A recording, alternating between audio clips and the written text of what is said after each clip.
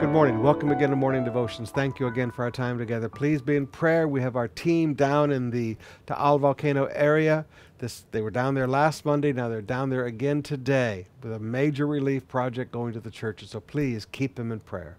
Right now, I want you to come with me to Genesis chapter 39, beginning with verse 1. And I want you to see the very beginning of a destiny unfold. And sometimes we miss this first step. Genesis 39, verse 1. When Joseph was taken to Egypt by the Ishmaelite traders, he was purchased by Potiphar, an Egyptian official. Potiphar was the captain of the guard for Pharaoh, king of Egypt.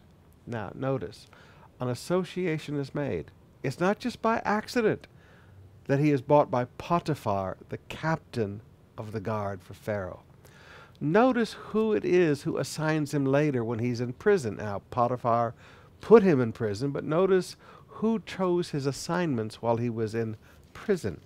Genesis chapter 40, beginning with verse 4. They remained in the prison for quite some time. And the captain of the guard, now who's the captain of the guard for Pharaoh? It's Potiphar. The captain of the guard assigned them to Joseph, who looked after them. Now, Potiphar, of course, it's logical he would assign him. He knew that Joseph would take good care of them, and if these two men died, Pharaoh would hold him personally responsible.